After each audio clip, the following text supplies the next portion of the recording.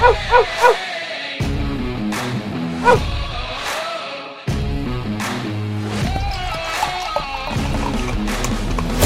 to another edition of the Dogger Pass Podcast. This for UFC Fight Island 7. This episode is brought to you by Monkey Knife Fight. We got a little deal for you here. If you deposit with the code DOP, the Monkey Knife Fight will give you up to $50. Or if you deposit up to $50, they'll give you another $50. So deposit $50, get $100. Cody Saftik here in studio. Yeah, here's the deal. It's an extra sweet deal because you don't actually even have to get into a knife fight to get it. So yeah, pretty simple. All you gotta do is sign up, Monkey Knife Fight. Essentially, we're not gonna focus as much on. We never really talked about fantasy MMA all that much, anyways. Mostly stick to parlays, mostly stick to betting line, mostly stick to over/under props.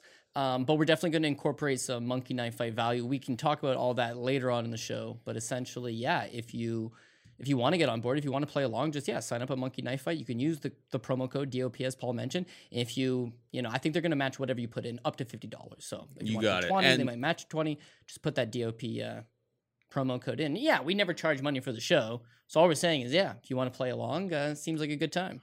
If you're not so sure about depositing yet, there is going to be a free contest. So the link for that will be in the description. You can go in there, play for free, see if you like it, see if you don't. We're going to talk about it later on in the show. But yeah, we've got new intro. It's a new year. New sponsor.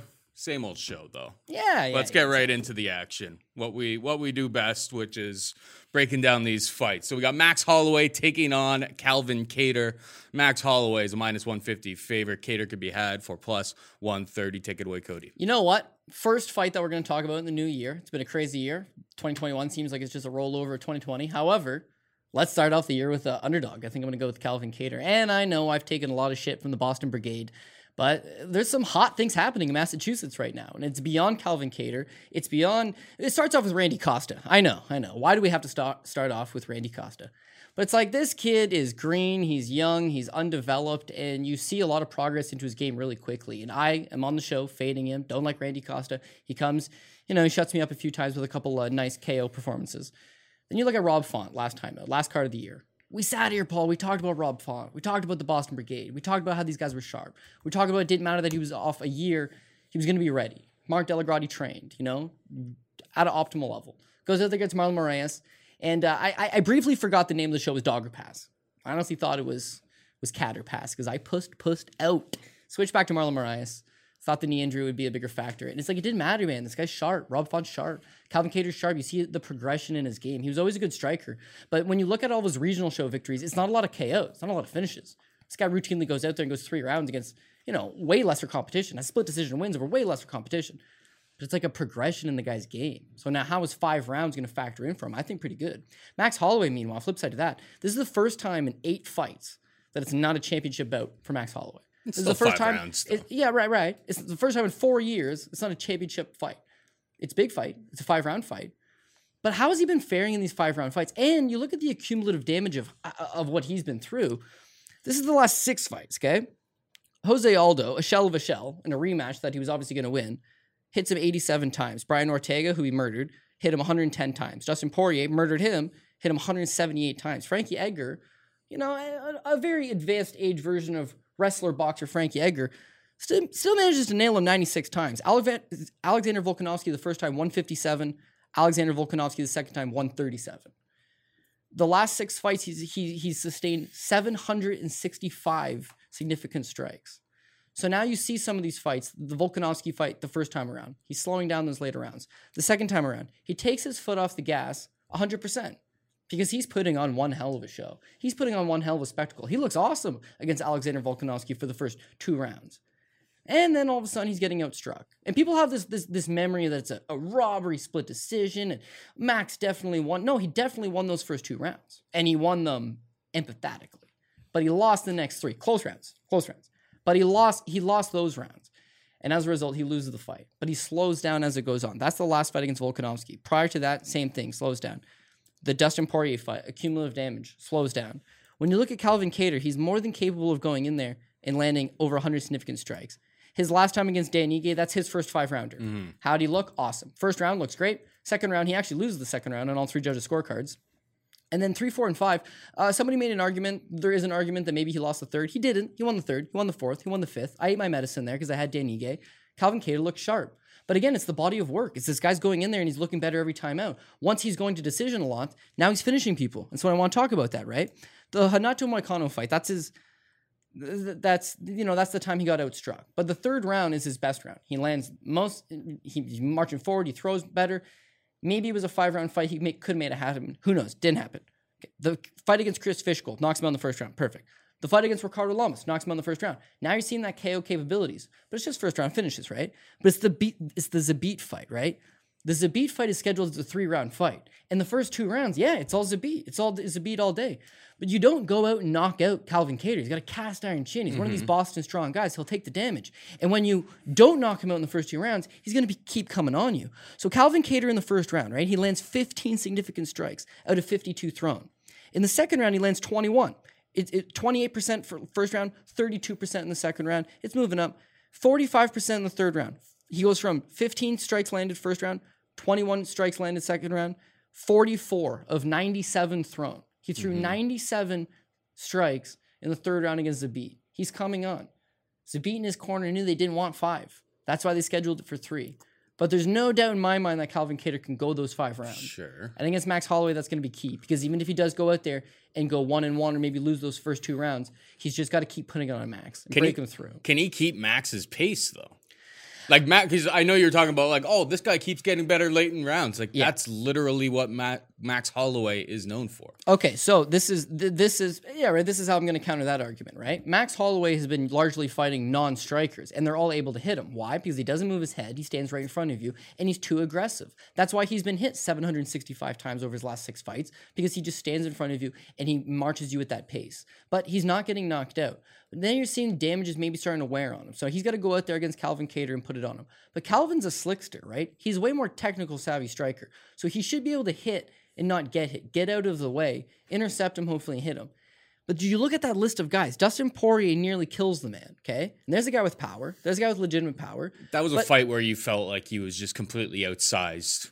I mean, Holloway outstruck him by the numbers, I believe, but in terms of like what strikes were actually causing severe damage, it was pretty clear what was going on. So then Brian Ortega at the time, jiu-jitsu guy, not known for his striking, and yet he lands 110 on him, right? The Poirier fight, we all know about that. Frankie Edgar fight, Frankie is not the most polished striker in the division, right? Getting hit by Frankie Edgar is not the same as being hit by Calvin Kattar. And as a result, he still almost gets hit 100 times by Frankie Edgar. Volkanovski is a rugby player who has transitioned to MMA. Oh, come on. No. Don't dismiss the featherweight champ. He's a rugby player. He's a rugby player, okay? Rugby player, transitions to MMA and is just super, super strong.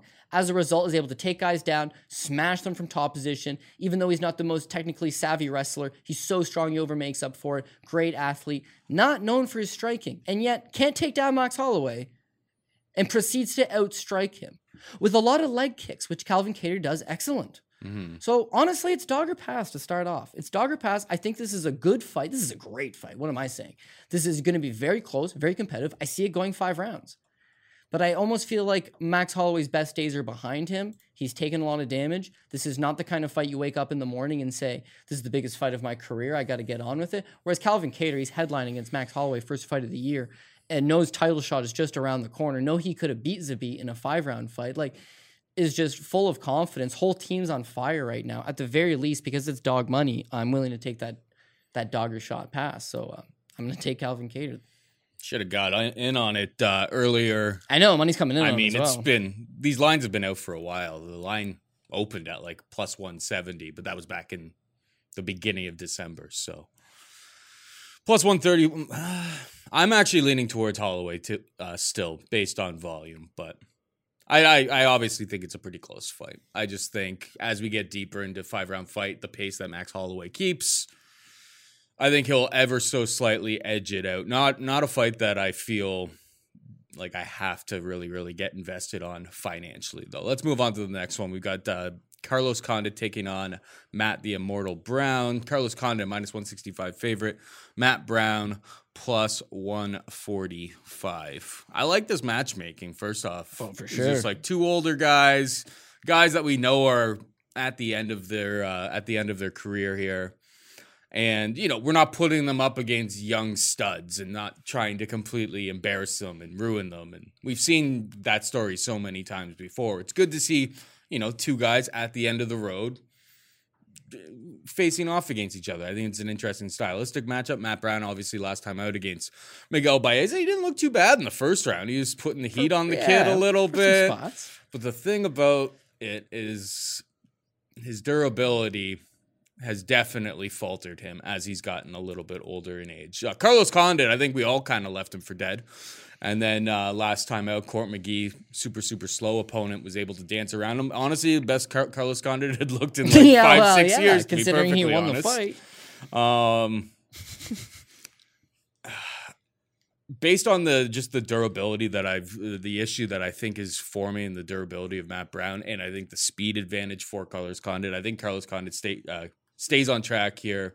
Minus 165. I don't love it, but Carlos Condit is the pick. I think he wins on volume, just being a little bit slicker striker. And I do worry about Matt Brown's durability right now. What about you? Yeah, honestly, I completely agree. I think losing streaks and, being on a bad skate is all relative to who you're fighting. And even if it's like, well, he's not even fighting the top level guys. It's like, yeah, but what are the styles, right? You got to give him a winnable matchup based on his skill set. Carlos Condit is one of these old school OGs, natural born killer, former WBC champ. He's from a time that's long gone where you could be a striker jiu-jitsu guy. You could strike standing, long, rangy, and if you fall to your back, you throw up arm bars and triangles. Like, that doesn't work anymore. Guys are too top heavy. The wrestling's too good. They're going to outgrind you. They gave him a really bad run of guys. I mean, the Robbie Lawler fight is a striker's delight. He arguably won. He could have maybe been the UFC champion. It's an excellent fight. But beyond that, Damian Maia is not going to stand up with you.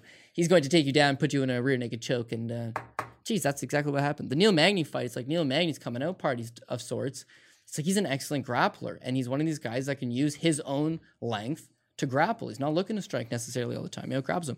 Alex Oliveira is just one of these powerhouse guys. Doesn't really want to strike for pockets. He just wants to use that strength to overpower you onto the ground. The Michael Chiesa fight. How do you go from losing 3 fights in a row and just having lost to Alex Cowboy Oliveira to fighting Michael Chiesa? It doesn't even make any sense. But yet, here's another guy that has no intentions of standing up with you. He's going to take you down, and he's going to submit you. Finally, the Court McGee fight rolls around. It's just like, okay, he's the underdog going into that spot. A lot of people are betting Court McGee. People are betting Court McGee on the basis that I bet Court McGee. No, I'm pretty not sure. Big, but No. But that was the pick on the show. I thought Carlos was left for dead. Carlos is left for dead. I had Court McGee on some parlays, like those dirty PRP parlays, and the assumption is that Court McGee is going to take him down. Why? Because everybody else is doing it, and everybody else is doing it well. So why not just go out there with the same game plan? Only turns out Court McGee is actually kind of friends with Carlos Condit. They used to train together a little bit. And Court McGee wants to chase $50,000 fight night bonus. And Court McGee doesn't want another one of these grinding type performances that has, by the way, kept him a job for almost a decade. No, he doesn't want to do that anymore. He wants to go out there and strike with Carlos Condit. And then you see Carlos is still a decent striker, man. He's fast. He loves to mix it up. He goes to the body, goes to the head. He's got excellent knees. He's got excellent kicks. He knows how to pace himself all day. If you want to stand in front of him and have a sparring type session, you're in trouble. He's still got that skill set. It's taking him down and grinding him down that he can't do anymore. And as you said yourself, this is excellent matchmaking. Why? Because they didn't give him one of these up-and-comers. They didn't give him a Neil Magny. They didn't give him one of those kind of guys. They gave him a guy that's actually 4 years older than him in Matt Brown, who's 40 years old and is shot to bits. And by the way, there's another thing with Carlos Condit. Carlos Condit's never been knocked out. He shows one loss by TKO in his career, and that was due to leg kicks against Tyron Woodley. His knee blew out. Yeah. Right. Outside of that, the guy's never been knocked out. He's been chin-checked many of times. And boy, oh boy, this guy can still take a shot. Against the best guys at welterweight. Against the best guys of all times. You know, he's fought 2 generations worth of the best talent, and his chin has always lived up. You know, his neck, not necessarily when you put a squeeze on it, but as far as him being able to get into a striking type match, he's still serviceable, right? Court McGee want to strike with him, bad idea. Matt Brown figures to probably stand with him, right? He could take him down, but Matt's got a good guillotine. That could be a concern. But. It could be a concern. Matt Brown has a superior ground game, and he does have better wrestling. The thing is, 40-year-old Matt Brown doesn't have the cardio that 36, because by the way, he fought late into his 30s and had good cardio, but now he slows down a lot. So I don't know that a wrestling type game plan is going to be able enough to just ground out Carlos Condit routinely. As far as stand up with him, you make a good point in the Miguel Beza fight. So I had him in that fight too. Like, you know, bad reads on both guys, let's say. But in the Miguel Beza fight, I thought, geez, he's fighting a guy that's really green, that he can show a thing or two. The fight starts, and Matt Brown is slow. And he had taken some time off, and he is slow. He looks physically built. It looks like he put some muscle on, but he's just moving. He's just moving underwater essentially, right? And then what does he do? He catches Beza and he starts putting it on Beza and he lights him up with a nasty elbow. But here's the thing with a shot fighter, Paul. What's the last thing to go on a guy when they're done? The power. The power is your last thing to go. And Matt Brown happened to catch Miguel Beza. And when he failed to knock him out, the speed discrepancy became very, very obvious. And as a result, he gets knocked out at the end of the first round and then into the second round, right? Carlos Condit has that durability still. He still has that good chin. So even if Brown goes out there and is able to put some fireworks on him in the first 3-4 minutes, the first round, let's say, if he's not the first man to cleanly knock out Carlos Condit, Condit's going to be there round 2, round 3, and he's going to expose that subpar gas tank and, you know, the durability issues that Matt Brown has. Matt Brown's had back infusion. He's had numerous concussions. He's a guy on record saying a few years ago that he couldn't remember where he was leaving his car key, couldn't remember little things, you know, got CTE scans. UFC didn't even want to license him to fight for a little bit. You know, he had to get some doctor's approval. Now he's 40 years old. He's coming off a loss to Miguel Beza, which is a nasty finish, jumping in there against Carlos Condit. It's all got written on the wall for Carlos, but you do have two aged veterans in a fight that theoretically, you know. Coming off of the holidays. Yeah. And Where, Carlos is back. He's 1-5. I'm sure they're in the gym. I'm sure they're working, but we all pack on a few pounds over the holidays there for sure. Is that all you got? Yeah, that's all I got. I'm going to take Carlos Condit. I'm going to take Carlos Condit by third round TKO. If I was being real specific, I got Condit. I like it. All right, we stay in the welterweight division. We've got Santiago Ponzinibbio taking on Jingliang Li, minus 280 Ponzinibbio, plus 240 for Li. Did you know Ponzinibbio on his Instagram, he's got his nickname as the Argentinian Dagger. The Argentinian which is like Dagger. maybe that's referring to the eye pokes that he gave Gunnar Nelson and I guess some other opponents in his career. He hasn't fought for a while. It was 2018. Sounds like a porn move, the Argentinian Dagger. The Argentinian Dagger. Genchi Boa means like gentleman or good man or something like that, which is what's on like his Tapology account. Because you come but on his, I guess maybe he's got this new the Argentinian Dagger is his new. You come in as Genchi Boa, and then your opponent's just like, oh, this guy's a D guy. Why would he play dirty? And then you get the Argentinian Dagger. You get the Argentinian right in the Dagger. eye.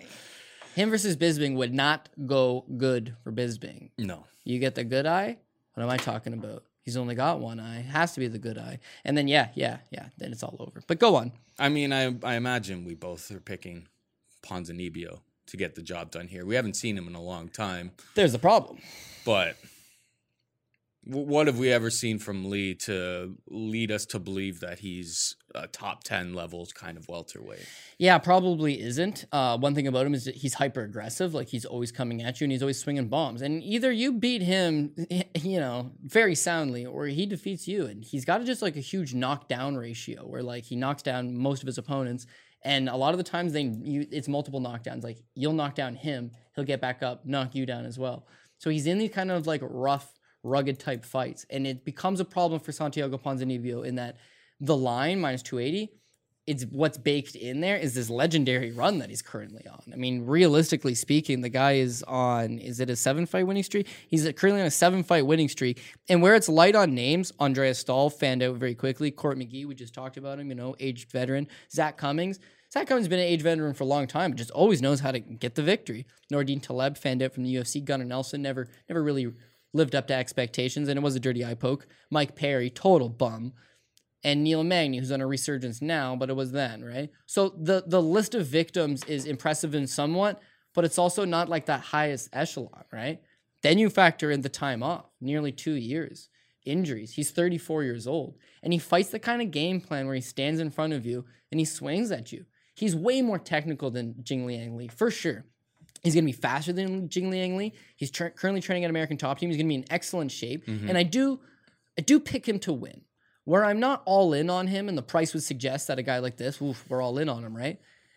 Is that you look at Jingliang Li versus Zaleski dos Santos, right? Elizeu Zaleski dos Santos, who's way faster than him, has better power, is a Christopher Striker, and he knocks him out in the third round because he just keeps coming at the guy and tires him out. Ponzinibbio has not the greatest gas tank. He shows a 4th round knockout against Magny's last time out. Cardio checked up. But again, the difference between 32 and 34, it's something, right? Training under different circumstances, it's something. Traveling all the way to Abu Dhabi, it's something. Having to make this weight when he's big for the weight class to begin with, after a 2-year-long absence, it's something. The nagging injuries, it's something. It's all question marks. I don't want at that price tag. So whereas I'm going to agree with you, sure, I'll take him.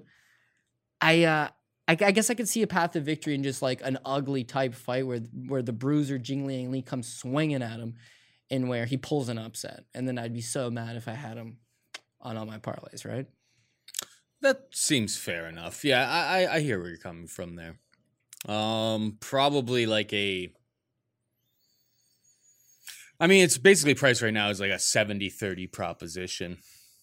I kind of expected it to be a little bit more, but yeah, I'm not gonna because of the fact that I haven't seen him in all of this time. It leads me to not really want to add him to all of the plays. That's for sure. All right, we got Joaquin Buckley taking on Alessio Di Chirico in the middleweight division. Buckley is a -265 favorite. Di Chirico can be had for +225. The one thing that Di Chirico's kind of got going for him here is that guy's got a hell of a chin. I guess he hasn't faced somebody with the explosive power of a Joaquin Buckley. Dynamic striking, dynamic maneuvers, things that we've never seen before. Rest in peace, Impa Kasangane. But yeah, Di Chirico has been pretty durable throughout his UFC tenure. And Buckley, this price is getting up on us here as well. I think that he's the much better athlete. Even that loss to Kevin Holland now, loss looks pretty good now done it. It doesn't look. Book that fight again after this. Did better against Holland than I guess my boy Jacare did. Rest in peace, my bank account. Rest in peace, Jacare. Yeah, rest in peace, Jacare. Jeez. I like Buckley to get the job done here, but I don't think it's gonna be like a first round finish. Like I think we're gonna have to. I don't think it's going to be the explosive. He's getting sold as this, first round knockout specialist, all of that. Just like you go through some of his earlier fights, his fights in Bellator. Yeah, people can drag him a little bit deeper. I think Di Chirico maybe makes this a little bit uglier. He's pretty strong, physical, maybe holds him up against the cage a little bit. But I like Buckley to win either late or actually, honestly, by decision. What about you? Yeah, I could see a decision as well. I know what you're saying with that they're billing him as this murderous power puncher early first round, but he's not like that, right? The Kevin Holland fight is actually the outlier where he doesn't attempt to pace himself because he knows taking the fight on short notice against a guy who's fought 3 times this week. Giving up 8 inches reach. Yeah, it's a very crazy stylistical matchup. I haven't been able to prepare for it. My best chance of victory is to go out there and swing bombs. And by the way, why does his stock go up? Because it's man, he fought a good fight. He did give a good account of himself. You look at the Impa Kansangani fight, he's not pushing the action. He's not really attempting to go for it. He's comfortably winning, but he's fighting a smart game plan. He's just like the better technician, and he's putting his weapons to use. And then he just a highlight reel, probably the best KO I've ever seen in my entire life. And instantly, this man is now a star. Now, the UFC is like, oh, yes, thank God. We got a good viral video. It's going to get millions and millions of views. We need to build this guy up and hope that some more dynamite magic happens, right? So they give him Jordan Wright. Why would you give him Jordan Wright? I don't know. Jordan Wright's way overmatched against this guy. And something scary to me? Jordan Wright arguably won the first round until late. He got kind of hurt late, and that he got clipped. That was it. He went to his corner. He was concussed. He basically was slurring his words. He lost the fight in the last minute, let's say. But it wasn't because he was fighting a good round. It's because Buckley was just conserving himself, not really pushing the action, taking his time. That's what's going to play out against Alessio Di Chirico, who, as you mentioned, is pretty durable, got a good chin, never been knocked out. But he doesn't push the action much, man. He just kind of hangs out at range, doesn't throw shit. And Buckley's probably going to be cool with that as well. I mean, there's a reason why he's, 3-fight losing streak and still finds himself on a card. Yes. One, we're in the middle of a global pandemic. Mm-hmm. And 2, because they want to put a little shine on their boy over at Fight Island. That's your bingo right there, right? Now, let's say you are a matchmaker and you say, okay, Buckley, we didn't expect much of this guy. We fed him to Holland. He gave a good account of himself. Cool. And then we give him to Kansangani, who is the A-side prospect, right? Undefeated, former football player, coming out of Contender Series where he earned the contract. This guy looks good. And he steals the shine off him. Now they're building him. You give him Jordan Wright, and it's another sweet KO. Oh, sweet. Now he's on a 2 KO win streak. He's looking good. He was competitive against Kevin Holland, who's quickly rising up the ranks. sky's the limit for Joaquin Buckley, right? Why would you give this guy a guy on a 3-fight losing streak? Does it not theoretically look like a step backwards? It's not. It's a much tougher fight than Jordan Wright is because it's a slow build process, right? Now, after the last fight, this guy calls out James Krause, and James Krause goes on an interview and says, I'm in, let's do it. This guy's a sack of shit. And it is a nice little brewing up storyline. They both accept the fight. And it was going to be like the St. Louis. Yeah, great. Kansas. Or the Missouri, the Missouri Showdown. Missouri Showdown or whatever. And again, you've got real heat. You've got a real good fight that you can sell. And they're going to sell you that fight. And it is going to be on a main card. Could even be a co-main event trying to push Joaquin Buckley. But first, let's continue that slow build real quick. Let's build him up a little bit. And that's what they're trying to do against DiCirico. Now, DiCirico poses some problems that he'll give the kid some rounds. And the kid probably isn't going to end up with a highlight reel KO. But if he goes out there and knocks out DiCirico, then we know the power's for real. And if he goes out there and gets some rounds into him, that's good for his build as well. Because we also forget with Joaquin Buckley, he's 26 years old. He's still a young guy, right? For sure. Yeah. So, I mean, that's what it comes down to. I think that Buckley is the A side. They're trying to build this guy along. When you mentioned that he's minus 265, to put things into perspective, he is less of a favorite than Santiago Ponzinibbio. But with Ponzinibbio, there's a lot of question marks. There's a lot of where's he been the last 2 years and what kind of shape he's in, where's his cardio at?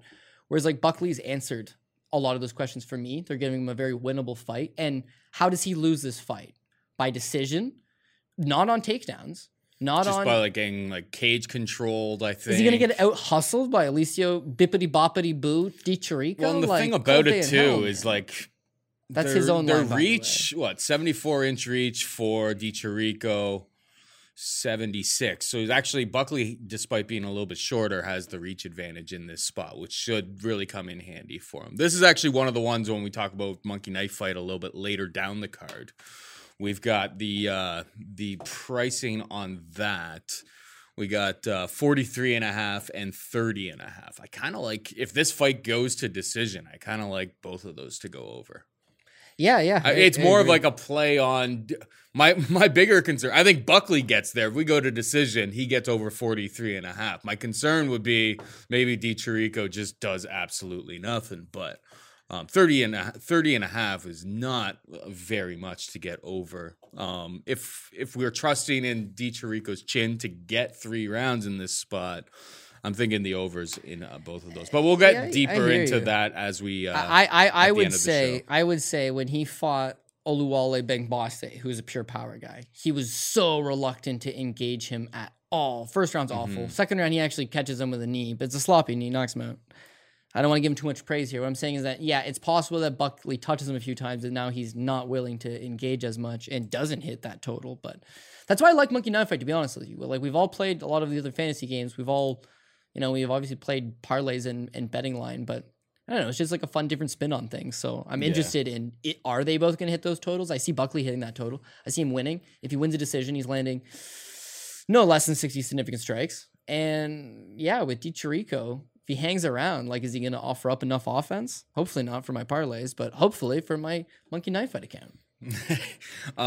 Yeah, man, that I just looked up the stats on that. The Bang Bus versus DiCirico is 10-6. 10-6 in terms of significant strikes. That's like a and it went to the second round, by the way. That's an all-time like awful fight. And watch his post-fight interview afterwards. Still to this day gives me nightmares. All right, well, let's move on down. This next one's pretty exciting. We got undefeated prospects in Dusko Todorovic taking on Puna Soriano. Minus 155 to Todorovic. Plus 135 Soriano. Where are you at on this one? Okay, so we talked about in the last fight how you're trying to build a guy along, and you think you got something in Joaquin Buckley. This fight, you potentially have 2 guys that you could be building up, but nope. Let's see who's the real deal and who's somebody that we're wasting time on, and that's what we got. You got 2 undefeated prospects. They're both young. Soriano's 28. Dusko's only 26 years old. Why are they meeting at this stage earlier on in their career? Again, you got to see who that real prospect is. With Soriano, it seemed like they were going to give this guy an absolute full build, right? He gets the Contender Series fight after an LFA bout. He beats Jamie Pickett for Contender Series. He doesn't look good, in my opinion. His gas tank, pretty suspect. Gets the win, and then it's disclosed that he's managed by Ali Abdelaziz, and that he trains at Extreme Couture in Las Vegas. And sure enough, he gets a contract because, of course, he's going to get a contract. That's fine. They give him Oscar Pichota in his UFC debut, right? It's Oscar Pichota. They're giving him the build, right? Is what they're trying to do with him. He knocks out Pichota a little over 3 minutes into the first round, but you'll notice in that fight, he starts out good and he tires again, right? He starts to fatigue again. It looks like he's starting to get a little bit labored, and then he catches him, he knocks him out. Cool. It's a he hurts him. They get into like kind of a grappling exchange. He gets out of it, but yeah, Pichota almost kind of reverses it in that spot. Pichota gets absolutely flatlined. Sparked. And now it's that's what Puna does. He throws that left and he throws it with vicious intent. Like that's basically that's his bread and butter from what I can see on tape. Well, and you know what? I'm not discrediting him because he's still only 28. He's making improvements at Extreme Couture. He's been off for 13 months. Who knows if he comes out a completely revamped version of himself? But I'm looking at what tools does he have in his arsenal. And one of those tools is he's got the big power. Is his wrestling all that good? No. Is his cardio all that good? No. Is his grappling all that good? No. Is his chin good? Well, we haven't really seen him checked and pushed to any types of limits. Is cardio great? Well, he kind of gasses round 3 against Jamie Pickett in the Contender Series. That's what I'm saying, is that the cardio doesn't seem great to me, but they're committed to giving him the slow build. So they book him against Eric Spicely because, Paul, we all know what slow builds entail, and they entail fights with guys like Eric Spicely. Yes, but sir. He pulls out due to injury, right? He gets Anthony Hernandez fight. Anthony Hernandez has looked just absolutely atrocious as far as the UFC goes. And, again, Soriano pulls out. Now he's been off for the 13 months. Now they're not looking to do any favors. It's like do or die. You need to go out there and you need to perform against Dusko. And Dusko has just shown you a lot more because he has shown you that power. 3 fights back, he knocked out Michel Pereira in the first round. And you watch that fight and he just bulldozes straight at him. Like he comes forward at Pereira, corners him a bit close to the cage, and then just lands on him. Nice big win. Shows that power. But then the Contender Series fight against Canada's own Teddy Ash doesn't show you the power. Instead, shows you that he can just smother a guy up against the cage for 3 rounds. Beat him up in spots, opens up a nasty cut on Teddy Ash. Good performance all around. Then you get Daquan Townsend, right? Well, he's one of these Alicio Di Chiricos, right? What is he good for? Not much other than super durable. And like Dusko put it on him, man. The stand-up looked a little sloppy, but the shots he was landing knock out most He's got people. a really awkward style. As soon as he tossed him to the ground, it was good head movement in that first round. Like good head movement. Daquan absolutely cracks him on one shot. Takes it. He takes it like no problem. And that's my biggest concern with Dusko going into this fight. Puna does throw his left. He throws it aggressively, like wildly. Basically, he's trying to kill you. But the way that he took that shot against Daquan Townsend round 1 gave me some confidence in the fact. And yeah, the guy's pace is super super high. Lots of significant strikes. This is another fight that we'll talk about on the Monkey Knife fight in terms of the over-under props. That's what I like about it. So now you're looking at, okay, they both got good firepower, right? Now cardio advantage is going to go towards Dusko. He's looked better in the 3 rounds. He pushes a better pace, so I'm giving him the advantage there. As far as the durability goes, they're both undefeated. They both haven't really been tested, but this guy has. He's fought in much better competition. He shows wins over. This is 3rd fight of his MMA career. An 8-0 prospect, Tony Markelov. Who cares if he's any good or not? That Alexander Popak, when he was just 4-0, is 8-1. He made it to Contender Series. He was an okay European prospect. He shows fights with guys with winning records and lots of experience. And then his last 3 alone, Michel Pereira, Teddy Ash, Daquan Townsend, all guys with lots of experience. Soriano has fought in his best wins, Jamie Pickett. Oscar Pichota probably shouldn't have been in the UFC, but I guess that's a credible UFC caliber level win. Was in the UFC. But the experience is not quite there. So I think that it's going to be a competitive first round. They both crack each other lots, but then Dusko should be able to take over as the fight goes. And as long as Ali doesn't got the judges greased up here, because it's in Abu Dhabi. They tried to book this kid all summer in Las Vegas when they needed guys in Las Vegas for cards in Las Vegas, and he wasn't there for them. And now he's going all the way down there to take on the European prospect in Dusko, who I think will come out victorious. Well, Soriano's Contender Series fight, against Jamie Pickett, he was able to go to the wrestling to kind of bail himself out in the later rounds there. Against Dusko, from what I saw against Daquan, now I don't think Daquan's some sort of wizard on the ground, but like the transitions look pretty solid. Like I think he's a black belt in judo, so I mean he's going to be difficult to take down. Yeah, I think he's going to be. But if he does get him down there, his grappling looked very much credible. Like I'm not too worried about that either. I think that fight probably also goes to decision, which is basically like a pick'em between. Could be a late finish, but yeah, I like Dusko as well. Let's move on. We've got Phil Haas taking on Nasruddin Imavov. We got Phil Haas as a minus 135 favorite. Imavov plus 115. There's an old saying on here. If it ends with OV, it's good enough for me. Nasruddin's a French guy, though. Wow, is he? Is he? He's not like... He is not Dagestani to the core.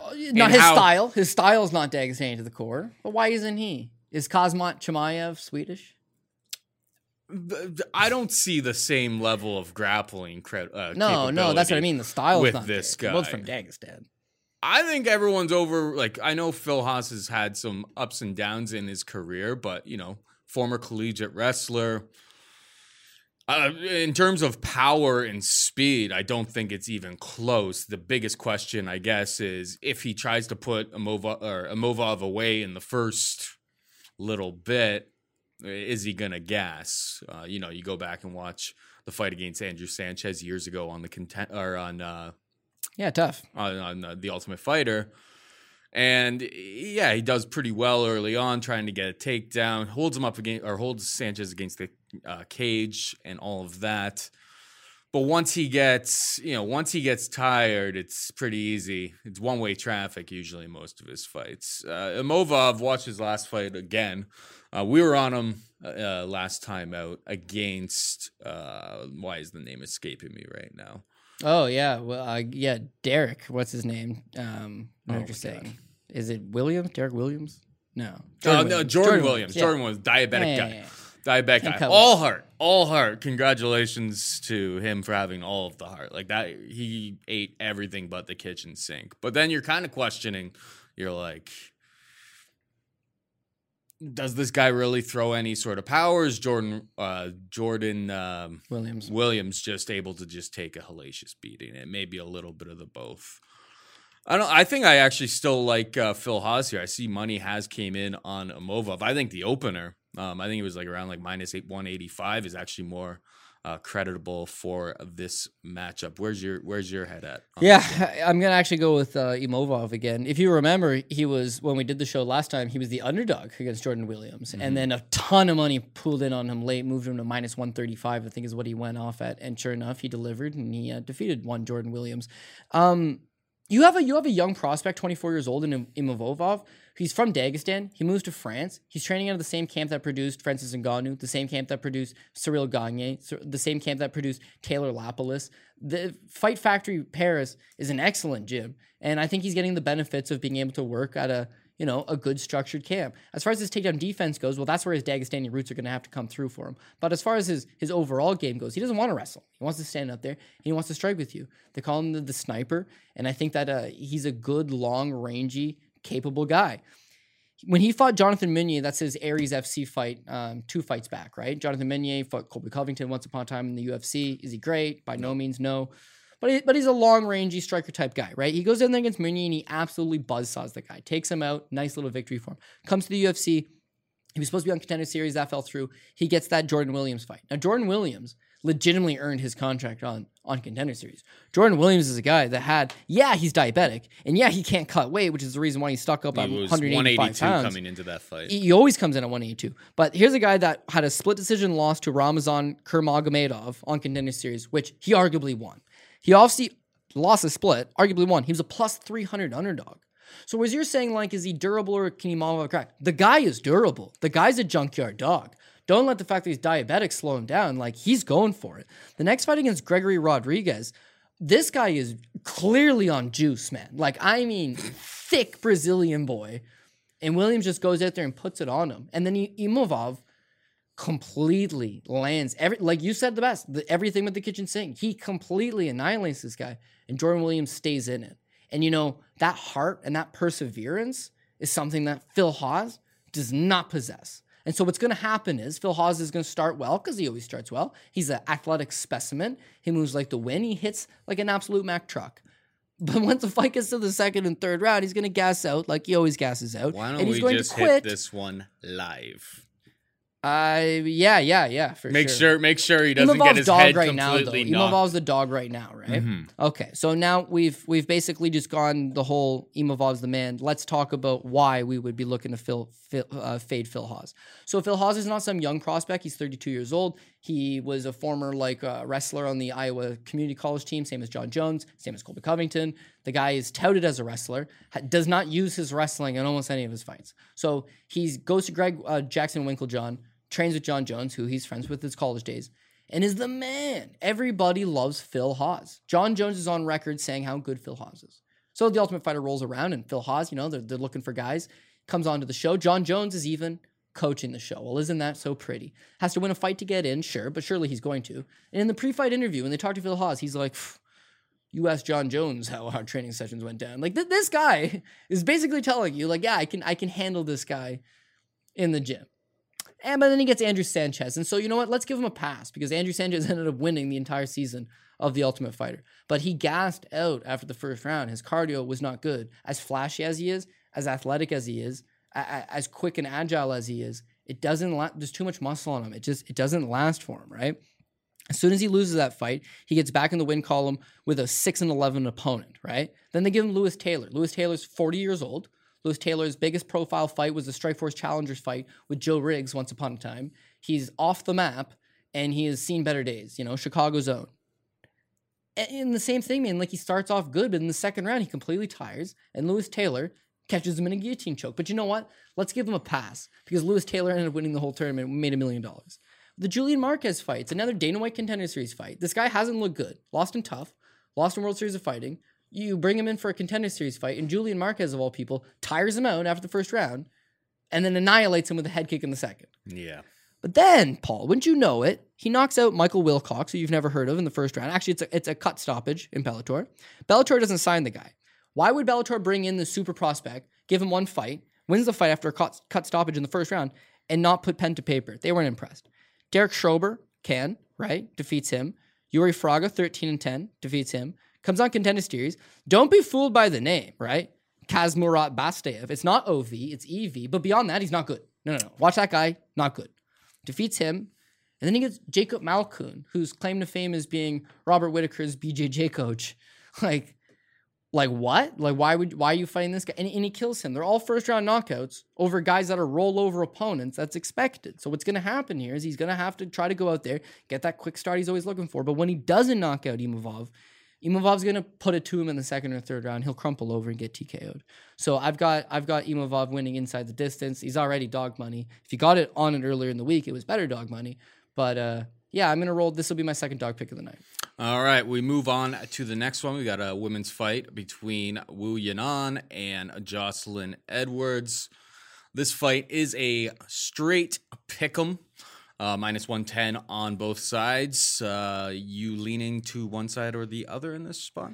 Yeah, you know what? It's 50-50 fight, like you're saying, and I agree in many spots. It's like, why would you want Wu Yanan, who, the Gina Mazzani fight, everybody always wants to bring it up. Watching Very tape, fair. I was just like, Very you know fair. what? Like watching Jocelyn Edwards fighting on like the real low regional scene, Panamanian regional scene. I think she fights out of Iowa though. She does now, yeah. And she's fought in the States a few times. But like, there's a couple of her fights just like, why is this even getting booked? So, like, most commissions wouldn't sanction it. Weight classes apart. It wouldn't get sanctioned. Her last fight specifically, the one in like some Panamanian promotion I've never heard of, that one would not be sanctioned. Like she just basically just bull rushes her.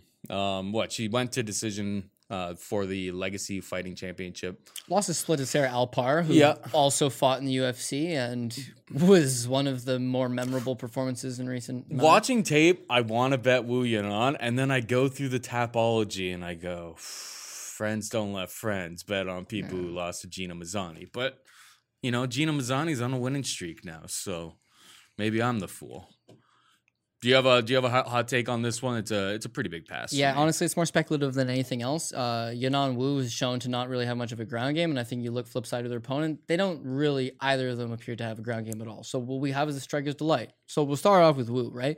Wu's been fighting professionally since she's 18 years old, right? So she's like one of these next generation's Chinese talents, wants to get an early start to it. She's got 2 wins over Bo Meng.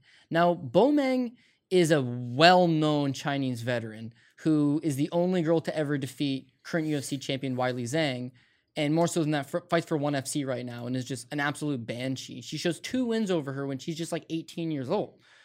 She goes undefeated until she runs into Yana Kunitskaya, and again, that's a passable loss. Oh, no big deal. You lost to a girl that went on to fight for the UFC title and establish herself as a decent overall talent, and you're young at the time. Like, she's 20 years old, losing to Yana Kunitskaya. That loss to Gina Mazany, as embarrassing as it was, they're looking for somebody in China. The card's in China. They got Wu. She is not ready for this spot. I believe she's 21 years old. She's 21 years old. She fights Gina Mazany. Now, Gina Mazany is the lowest level of opposition that they could have gotten her, but she was still just too much for her. Mm-hmm. Way too strong, way too physical, takes Wu down, beats on Wu. But that fight's also at 135 pounds, right? Wu comes down to 125 against Lauren Mueller, and it's an armbar from guard. It's like disgusting, like classic women's MMA at its peak. The Mizuki Inoue fight, a better account of herself. Her striking is not refined, it's not polished, but you can see that the difference between losing to Gina Mazany at 21 and then losing to Mizuki Inoue, losing the split decision to Inoue a few years later, you're seeing some progression in her game overall. But now that fight against Inoue was she looks all right in that fight. It's 16 months ago. Yeah. She's 24 years old right now. All the girl does, she's sponsored by the state. All she does is train. She's going to be one of these Chinese talents that has a slow start. There's a lot of learning. There's a lot of building. But is eventually going to put it together and have an aggressive striking type style. Is that enough to How is her ground game? Because actually, Jocelyn Edwards has a bit of a ground game. Watching her fight against Brenda Gonzalez, who trains out of Fit NHB. It's Tim Means' wife. Is that who it is? Yeah. Nice. I mean, she gets a couple nice judo throws in that fight, and then she ends up finishing it with an armbar. She definitely is working on those skills. I don't know if she's elite at them. As I said, watching tape, I want to bet Yunnan, but I mean, it's that Gina Mazany fight. You know me. No, dude, I know what you're saying. And when I looked at it as well, Jessica Middleton shows a 4-5 pro record, or maybe it's a 5-6 pro record right now, but she's fought in some good levels opponent. Not a terrible fighter. She smokes around 57 seconds. You watch that fight, okay, looks okay. The Brendan Gonzalez fight, that's her career best victory. The Sarah Alpar fight, Sarah Alpar has a bunch of wrestling accolades. Not an MMA fighter. Got beat up by Jess Rose Clark pretty badly. Mm-hmm. But is a wrestler, right? The fact that fight goes 5 rounds, where she's clearly giving up the wrestling advantage to Alpar, and she does keep it relatively close and loses a split decision, it shows you something, right? Yeah. The Pamela Gonzalez fight, as embarrassing as it is, it's just a tune-up. It's just a stay warm, right? She literally just barges forward, swinging her arms like this, right, and knocks her out in a minute. Right. But ultimately, it's 50-50. You've made some great points. I've made some points. Who knows if they're great or not? But you see, there's a back and forth. But this is the clincher for me, right? Wu, maybe there is something there. Maybe at 24, she's going to show you some improvements. Maybe because she's Chinese, she's something that we could market to that demographic, which they're always looking to do. But they book her against Betch Correia in this spot. That's a high-profile fight. Betch pulls out a week ago, and they've scrapped up Jocelyn Edwards from Iowa to go all the way to Abu Dhabi. Iowa by way of Panama. Right, and she's actually 2 inches shorter than Wu as well. So it's that size, that perceived she'll be able to do what Gina Mazany did. It's I didn't see her. I didn't see her reach listed anywhere, but yeah, she is giving up 2 inches of height for sure. She looks like she's the rangier fighter, but if she's not the bigger, more physical girl, then the ground game's out of it. And then as far as the striking goes, maybe she is a little bit of a better striker, but it's 50-50. It's 50-50, and she's taking it on a week's notice, right? So let's go, Wu. Yeah, that's what I ended up with. So. Woo! All right, we got Thick Diaz, Carlos Felipe taking on Justin Tafa, minus 175. Felipe plus 155. Tafa. When we talk a little bit later, I like this one for maybe you can talk me on or off the ledge for this one for Monkey Knife Fight. My only question is Tafa and how deep can Tafa can get? How deep can that guy get into a fight? Excellent. Because I'm pretty confident that what we've seen from Carlos Felipe, he's the kind of guy who just likes getting hit in the face. This guy just barging forward constantly, laughing at you. You hit him. He says it doesn't hurt. I mean, I'm all for watching Thick Diaz put on a show for us. I think there's been I think the line was a little bit wider earlier in the week. or actually maybe like a couple weeks ago. Obviously, we've been over the holidays. These lines have been out. I think he was like minus 225 or so. It's been creeping down towards Tafa. And honestly, I think it's Tafa needs a finish or bust. We haven't seen much from him other than like if he doesn't get the finish in the first round, I don't know if he's hanging around in round 2 and round 3. I know Carlos Felipe. He's got 3-round cardio for sure. So pick is Carlos Felipe here. We'll talk about Monkey Knife Fight later on in the show, considering this fight. But that's my pick. What about you? Yeah, I just think it seems like Carlos Felipe is everybody's play of the week. Like everybody likes him. He's making improvements. He's got that thick Diaz style. We like it. And Tafa, like, what has he really shown us to this point? But mind you, they are still middling heavyweights, and anything could theoretically happen. Tafa's a bit of an anomaly to me, right? On one hand, his brother, Junior Tafa, is a credited glory kickboxer, right? Excellent kickboxer. His uncle was like a New Zealand kickboxing legend, fought Mark Hunt in K1. He comes from a lineage of these like tough fighting Samoan guys that are kickboxers, right? Do I think this guy has much of a ground game? No. He does show it in some of his early regional scene fights. They don't last long, but he does take guys down and beat them up. It's really low level. When he debuted in the UFC against Yorgan De Castro, it was on the main card of Whitaker Adesanya. Now, that's a big enough pay-per-view because you have Ezra Adesanya, and it was a title fight against Robert Whitaker. It's a big pay-per-view, and this guy debuts on the main card and walks headfirst into that Yorgan De Castro right hand. Like, showed absolutely abysmal ring IQ, hands down, chin up, ran straight into the Yorgan De Castro shot.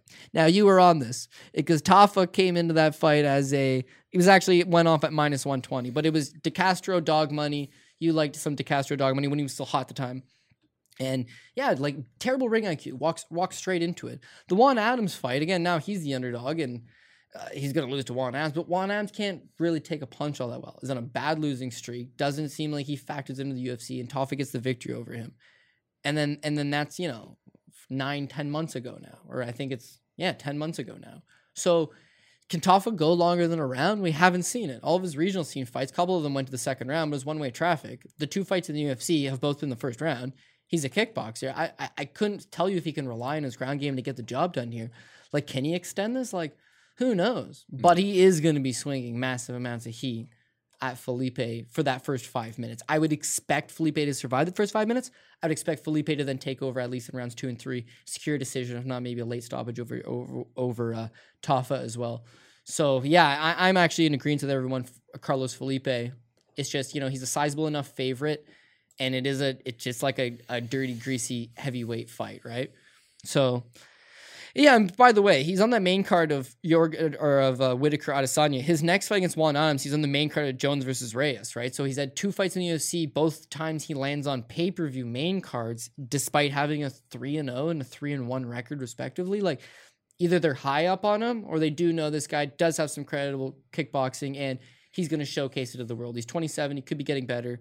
Carlos Felipe, I do have him, but I've liked other picks better. I mean, it is always dangerous relying on a heavyweight for durability purposes. It looks like he can take a shot. It looks like he can take a shot, but he hasn't. Who's he fought, right? Exactly. He's fought, the Sergey Spivaks of the world are not exactly putting that hot heat on him. And he showed in that fight, especially in the third round. Yorgan De Castro's knocked some dudes out before, but usually it's mostly like the leg kicks and stuff that get the job last point I'll counter with you is you're right. And he worked the body very nicely. His cardio looked good. He had that taunting, the Diaz style that we keep referencing. But Yorgan De Castro, who's completely shit-pissed gassed, would just put his head down and just walk forward and hug him up against the cage, and he just allowed it to happen. Yeah, he did absolutely not. He'd look at the referee and complain, and the referee eventually told Castro, stop doing it. But it's like, well, how is he doing it? Why can't you just pivot out of there and hit him? Why can't you just push him off? He's a dead man. He's a sack of potatoes leaning on you. And still, he had no awareness. He has no cage control. So, is there spots that he can lose against a big Samoan who's going to press him up against the cage and pound him with some dirty boxing shot? Yeah, path. But can Tafa do that for 3 rounds? I haven't seen it. No, I ain't going to bet on it. I'm going to go with Carlos Felipe. Ramazan Amiev takes on David Zawada. Amiev is a minus 260 favorite. Zawada can be had for plus 220. Zawada's nickname is Sagat, but hear me out on this one. Should be Smoke On. Smoke on? Smoke on Zawada. And fire in the sky. I like it. I mean, little blue hey, oyster Dave, cult. Dave, reach out to me. Have your people call my people. Yeah. I can give you that nickname for a decent price. I mean, it's a Ramazan Amiev fight. What does Ramazan Amiev usually do? Wet blanket. Wet blanket holds you up against the cage, slows down the pace. When we talk about a monkey knife fight later, I don't even know what to do with this one. But like, Amiev is a minus 260 favorite in this fight, but he's only expected for 34.5 significant strikes. The way that this guy wants to fight is just like cage control, not even all that much wrestling. It's like cage control, sap your energy, slow down the pace of the fight. I mean, I don't think he would probably be on the top of the UFC's list of like people to keep around, but the guy is a winning fighter, so he kind of sticks around. I think unless maybe when they're dry early in the fight, maybe Zawada can find a submission or something like that. But otherwise, I think it's going to be kind of the same thing. Wet blanket, Ramazan Amiev wins by decision, a real stinker of a fight, and we move on to the next. What's your take here? Yeah, so Ramazan Amiev is a hybrid. If you were to take Chimaev and you were to take Imavov and you were to blend them, you end up with Ramazan Amiev. He's not the most excellent grappler. He's not the most excellent wrestler. But, like, he can do it pretty well. You know, he does got that Dagestani blood, and he does definitely showcase it.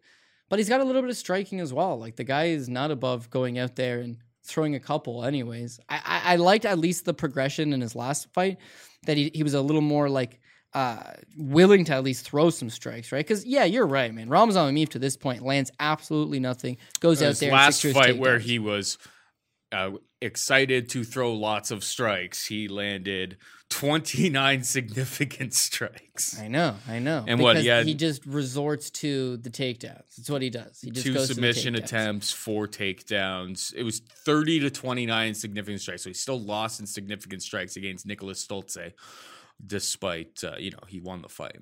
Right, and that's going to play out pretty good here because Zawada's a better striker. Zawada's probably going to land the better strikes and more of them anyways. He's going to have the volume on his side as well. But it's Amiv's ability to...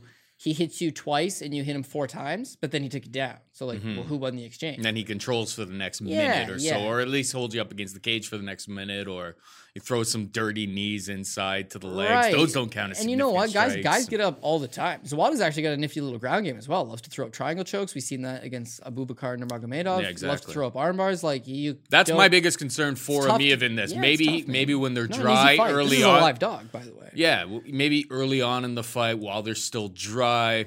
I mean, Ankalaev got submitted by Paul the Bear Duke Craig once upon a time. So I don't think it's... Zawada's...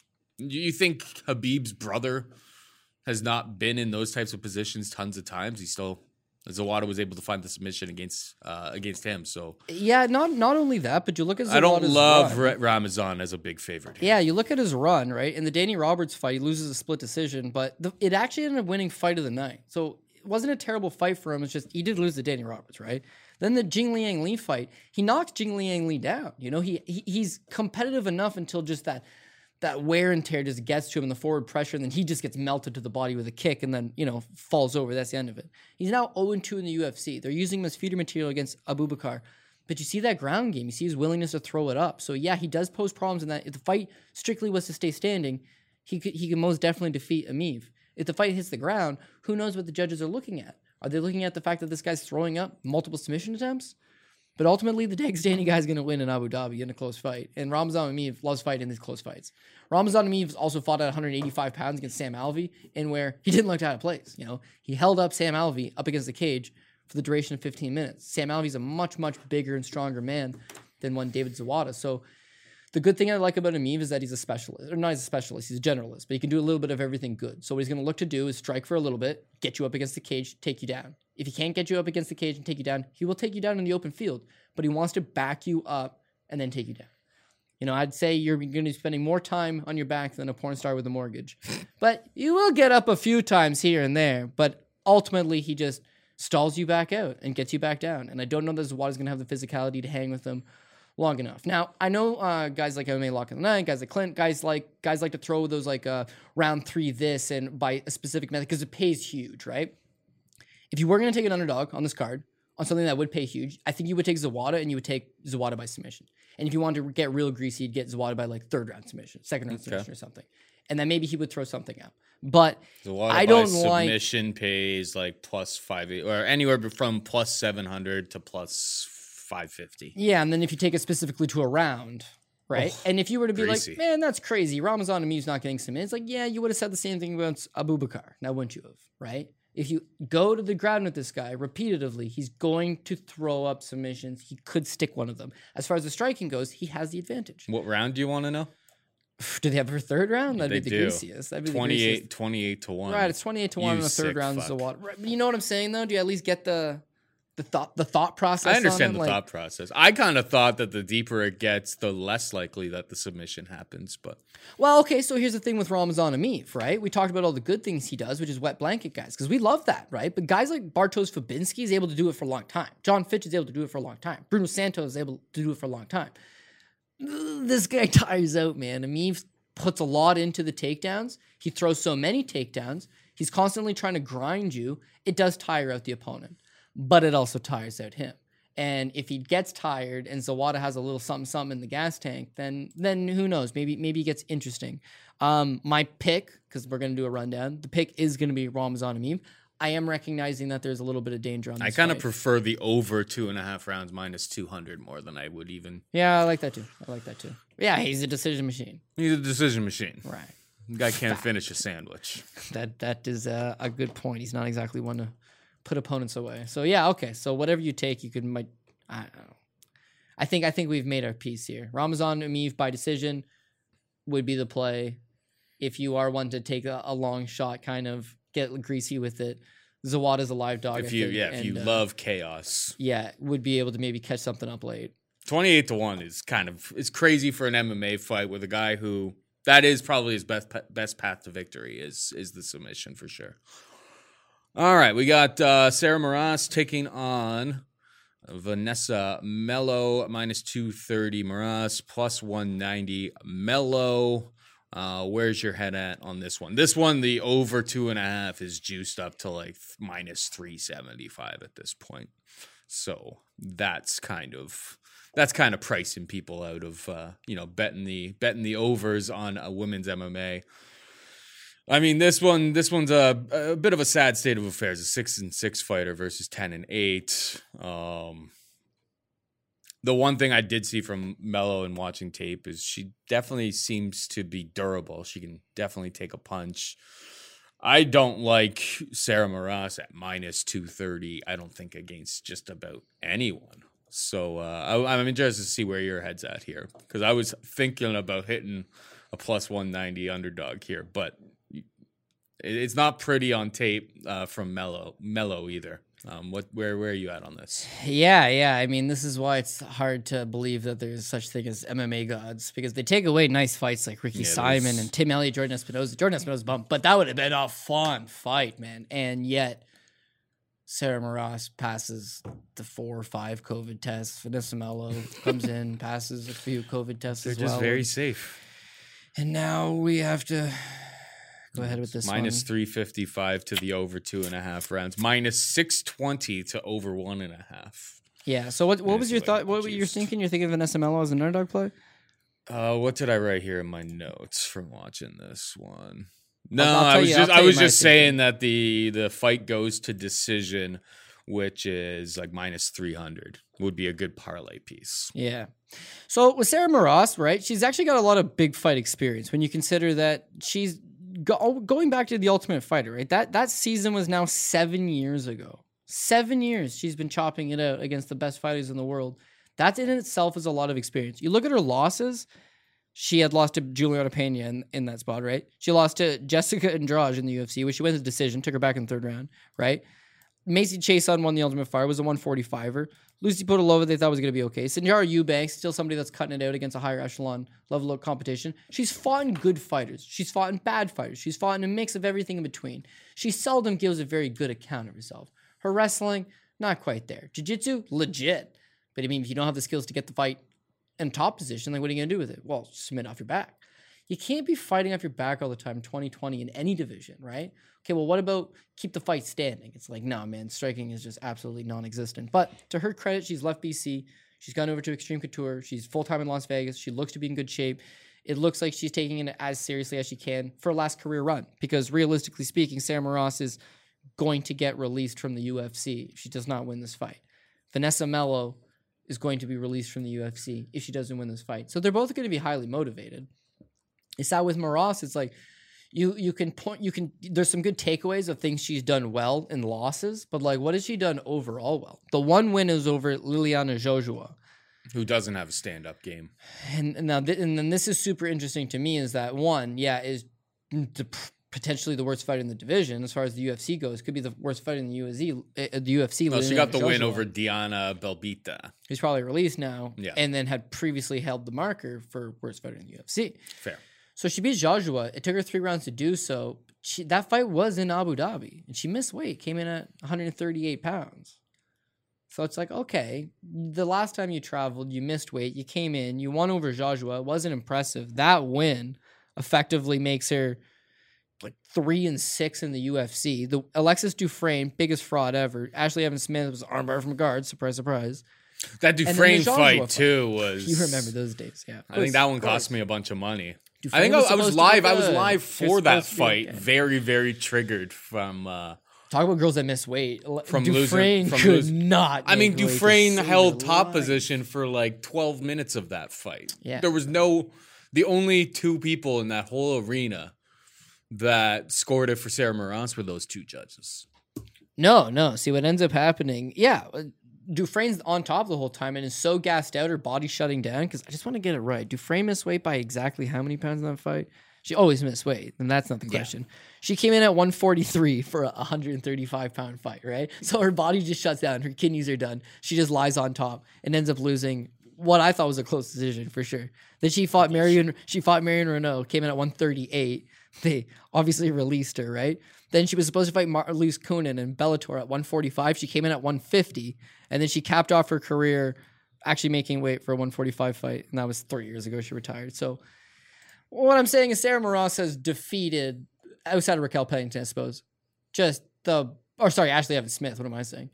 I just, very, very low level. And then luckily for her, Melo falls in the same category. I mean, she's got low output on her striking. You've seen her 2 fights in the UFC. They've done her no favors, right? 3 fights. Right, but she fights Aldana, who's someone who's she's going to 2-1 the average person, and that's exactly what happens. Horrible stylistical matchup. That Carol Rosa girl is the Energizer Bunny. She just doesn't stop. She just keeps coming. The one thing I did notice... she looked okay against Rosa. Dude, so did I. Cardio checked out? Striking, she looked competent striking, enough. I think, strike for strike here, I think...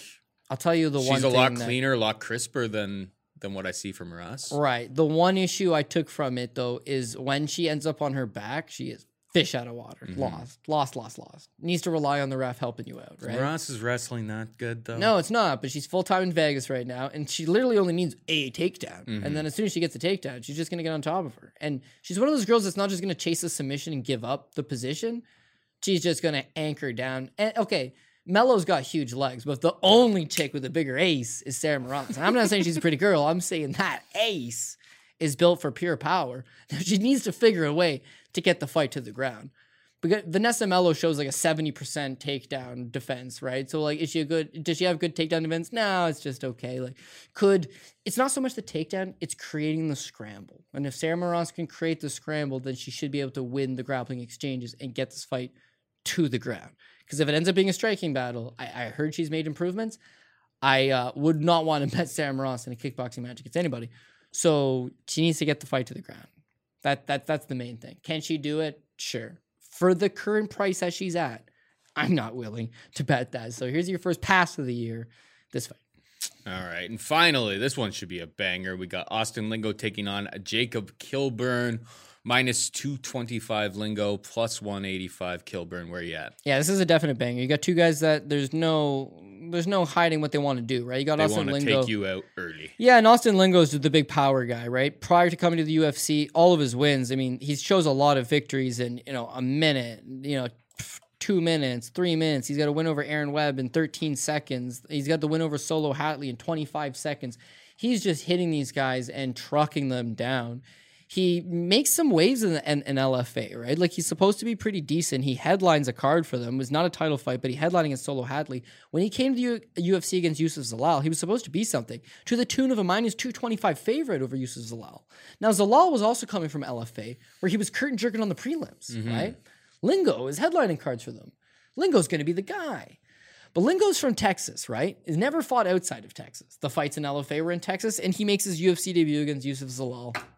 Jones versus Reyes in Texas. So he's that local Texas guy.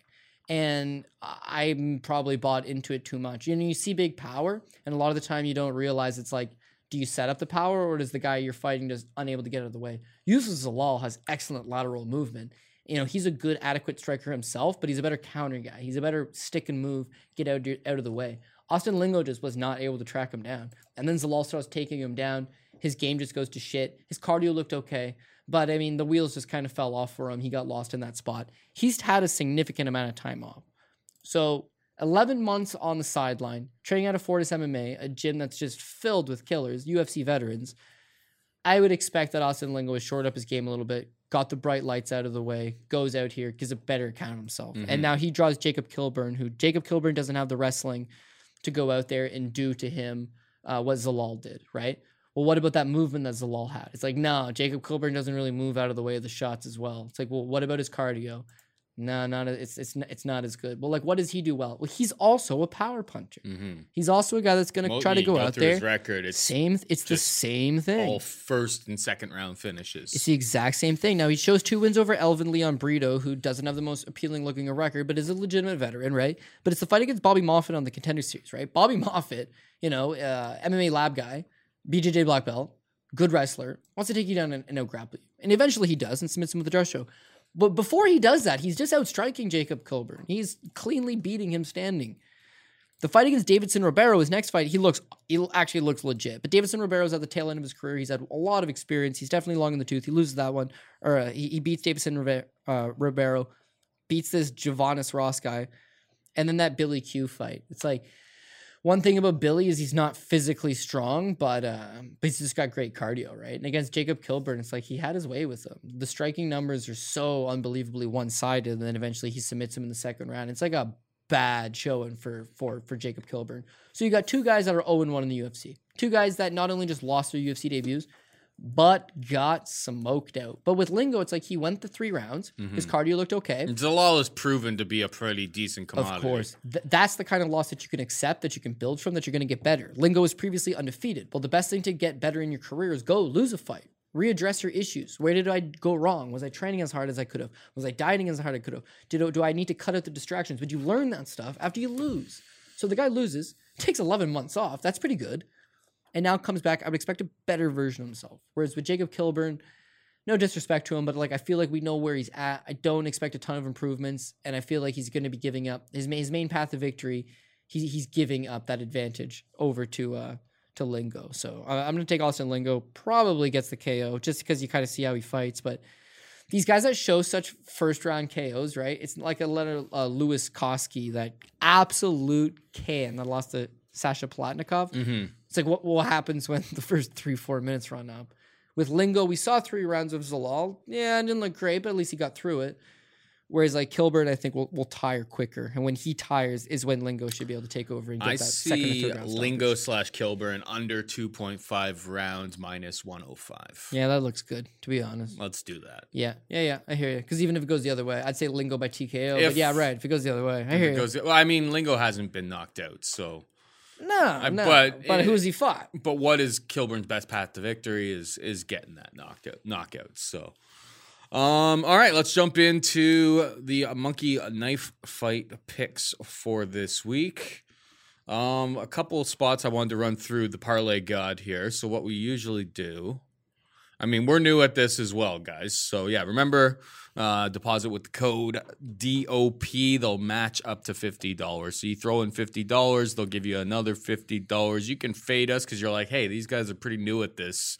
They're probably idiots. How about I do the opposite thing? That's completely That's completely acceptable. But figuring it out But together. if you try to dance on us too early, we'll probably dance back on you if we end up winning. Just kidding a little bit on that. But all right. Paul doesn't know how to dance. Just kidding. No, I can't dance for shit. All right. The first one I'm looking at was Dusko versus Puna. So we got two undefeated guys. Dusko, 85 significant strikes in like a round and a half last time out. And then the one against Teddy Ash before that on the Contender Series, he had like 114. Super, super high significant strike rate for him. I'm thinking hitting the over, or sorry, the more than 62 and a half, and Puna more than 37 and a half. I think maybe this goes to decision. I like the head movement that I see from Dusko Todorovic, but I think, both of these guys are undefeated. They're never been finished. Puna is Hawaiian. Hawaiian guys known for that durability. Yeah.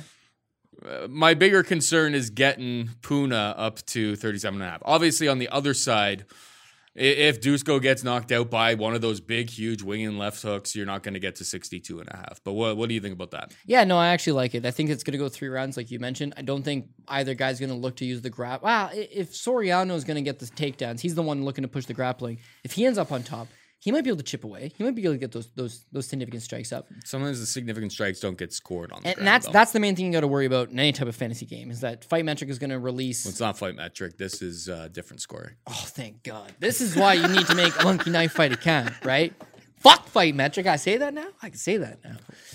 Yeah, they keep just killing it every single time. So I would rather a third-party independent reviewer do it. And I know the people over at Monkey Knife Fight, super good crew. And yeah, I honestly think that betting the overs, unders, it's a different way of playing, but it's an interesting way of playing. There's so much more that you can think about. Yeah, if Soriano ends up on top position and he's landing strikes from top, he probably hits that over.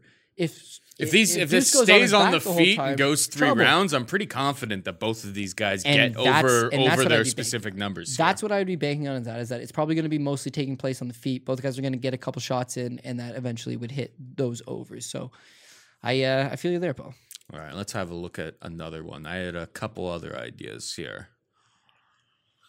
Any fight that jumps off the page at you right now? Yeah, well, I'm going home and obviously would like to look over this all, and then this is gonna be a recurring theme for the next few episodes anyways. So yeah, I want to figure out how to master to play this game. All right, so yeah, actually the other one I wanted to talk to you about was Tafa versus Felipe. Can Tafa go 3 rounds? Because these numbers aren't all that high either. No, they're good for Felipe. I think Felipe we can get over for sure.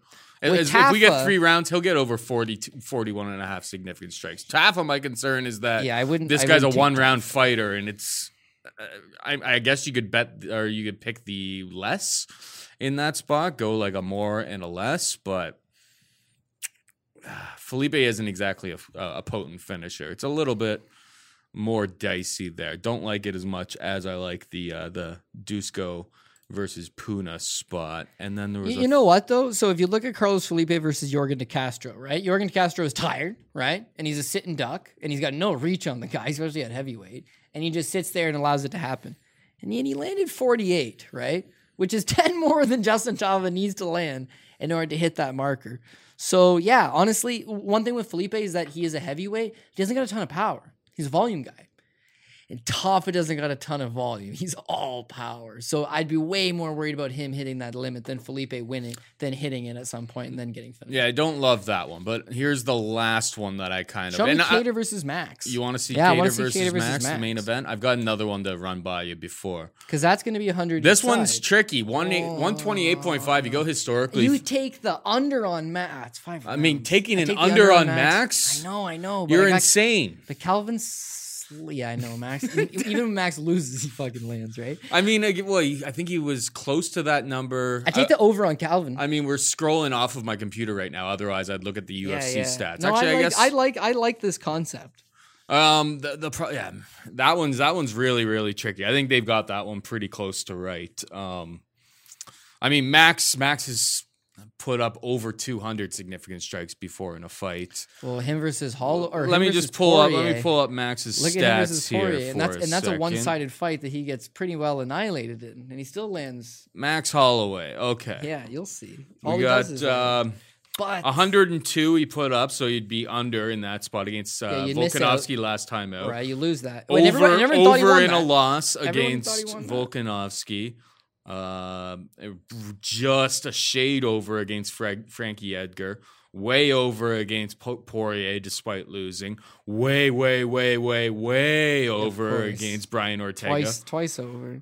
I mean, taking a Max Holloway under is maximum cojones, I would say. Shit, that's terrifying to me. Yeah. Okay. Well, that's where we're gonna put Monkey Knife Fight to the test right now. Who's scoring them? Because Max lands lots, but it's is it flim flam? Couple jabs here, a couple slapping type strikes. Because if you're counting all of that as significant strikes, it ends up like the Brian Ortega fight, where it's like 280 strikes or something stupid. Like you like Cater in this fight, so how much do you think Cater controls this fight? Cater's landing at least 106, 108 significant strikes. So you like the more. So he hits over. Max, now I'm betting on Max to lose, but for the purposes of this suggests Max is going to win the fight. If that's the totals at the end of the fight, you know how it is. Max could have won the first 2 rounds handily and lost the other ones, which is what happened against Volkanovski. But if those are the numbers, I'm not happy with Calvin's performance. I think it's going to be flipped. You know, I think Calvin goes out and lands 128, and Max lands 92.5, in which I lose. So maybe I'd be inclined to take that less. And I know what you're saying, right? Man, it's Max Holloway. So then everybody's going to hit the Max Holloway over. Everyone's going to bet the Max Holloway over because he's an over machine. And I'm the only guy that bet less than that on Max Holloway. Gives me the unique 128 lineup. Is a lot of strikes. Gives me the unique lineup, dog. That's what I'm chasing. Well, you're not really trying to make a unique lineup in this spot. Paul, we are learning the system together. You have to learn the system. You're not competing against the field, buddy. You're competing against system. Monkey Knife Fight. No, I know, but I think that the cool thing with Monkey Knife Fight is that we're incorporate the audience, get people involved. 2021, we got a lot of cool things in store, but ultimately is that we can run our own games on Monkey Knife Fight instead of doing it something like some of the other bigger platforms that might not be willing to do stuff like that. Yeah, I think with MKF, my new home for now, it'd be cool to build something that we can play interactively. We can play together. And this is the kind of thing that, even if you don't think you're it's like over-under spreads, man. You can be a great football guy, but you don't know what team's winning by what spread, right? The girl sitting on the couch says, oh, I like the Dolphins. I like the and she ends up having better picks. This is the same thing. You can do your research. You can be smart about it, but it's like a different element, a different game, more surprise, right? So again, I'm just kind of excited to see how it works, see the dynamics. And hopefully it's a first event on the calendar year for us as far as UFC goes. Hopefully it's a nice profitable one. The last one I wanted to just run by you was Joaquin Buckley versus Alessio Di Chirico. Yeah, Do we trust Di Chirico's durability? And can he land 30.5 strikes? I mean, we could go under, but I think Buckley gets over if we trust Di Chirico to have durability to get a little bit deeper in this fight. Yeah, Di Chirico. I like that side, but we gotta pick 2, obviously. Yeah. Well, the 2 that I'd be looking again, I want to look at them all, but so far the main event looks appealing enough. Santiago Ponzinibbio versus Jing Liang Li, Carlos Condit versus Matt Brown. If those are all striking battles and they're all going 3 rounds, you're gonna hit some overs on those ones because both guys are gonna throw, right? They're not exactly the most defensively sound. It'll be high numbers. Di Chirico's going to be low number, right? Buckley, if he doesn't KO you, is throwing low numbers. Soriano Todorovic, that could be actually a slower pace fight. Imavov versus Hawes, here's my worry here. Hawes is going to hit the under. I don't even know what his under is. You can show it to me if you want. I got it right here. It's 42.5. Imavov is the slight underdog, but has the higher total, 42.5 to 40.5. Yeah, so I would say Imavov hits the over. You know what? They both might hit the over. But Imavov's hitting the over. Hawes could have the significant... He could have 25... and then to 30 in the first round, and you could be sweating bullets and then not get there. Yeah, the other thing is you could have 42.5 significant strikes and then KO the guy. You didn't hit it. Of course. So it's you're not necessarily chasing that quick finish. It doesn't get you anything extra. So, yeah, fun. The last one I want you to show me is Wu versus Jocelyn Edwards, which is low-key. Nobody cares about the fight on the card. However... the numbers are high on this one. 72.5 Wu Yanan. Yeah, I'm just going to hit 58.5 What was Edwards.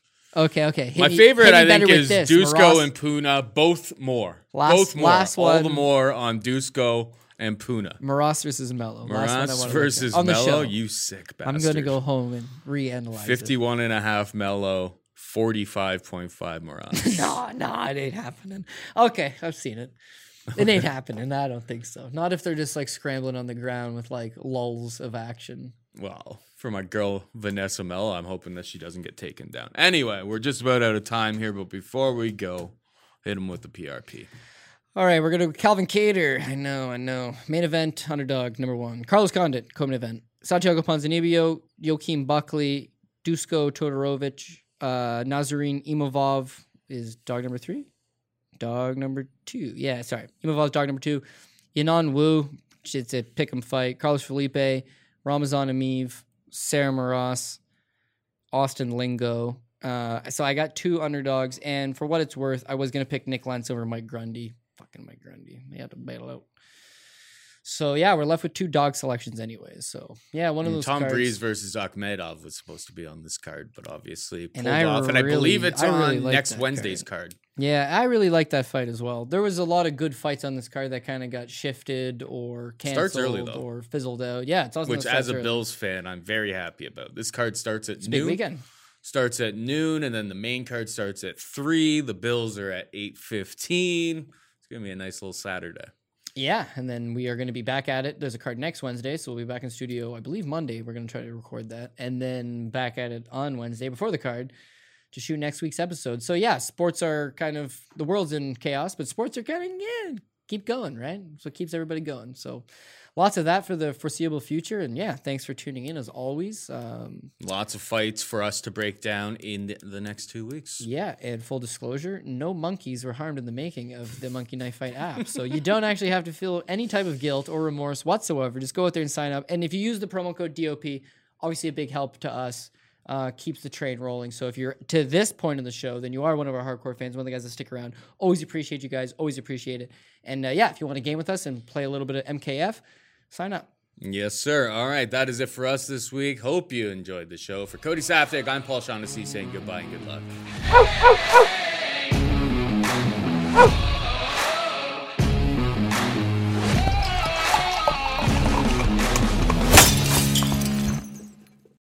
It's happening daily. We're being conned by the institutions we used to trust. The mainstream media is distracting us with meaningless headlines instead of focusing on the harsh realities facing American families. Time is short before something big happens, and that's why so many folks are preparing. They're becoming self-reliant by investing in emergency food storage from My Patriot Supply. Go to MyPatriotSupply.com and secure 4-week emergency food kits for each member of your family. Each kit contains tasty breakfasts, lunches, and dinners, averaging over 2,000 calories per day. Save $50 on each 4-week food kit you purchase. Plus, get free shipping on Ready Hour 4-week emergency food kits. You're not ready if it's not Ready Hour Foods. At My Patriot Supply, you can also get solar power generators, water filtration units, heirloom seeds, and survival gear.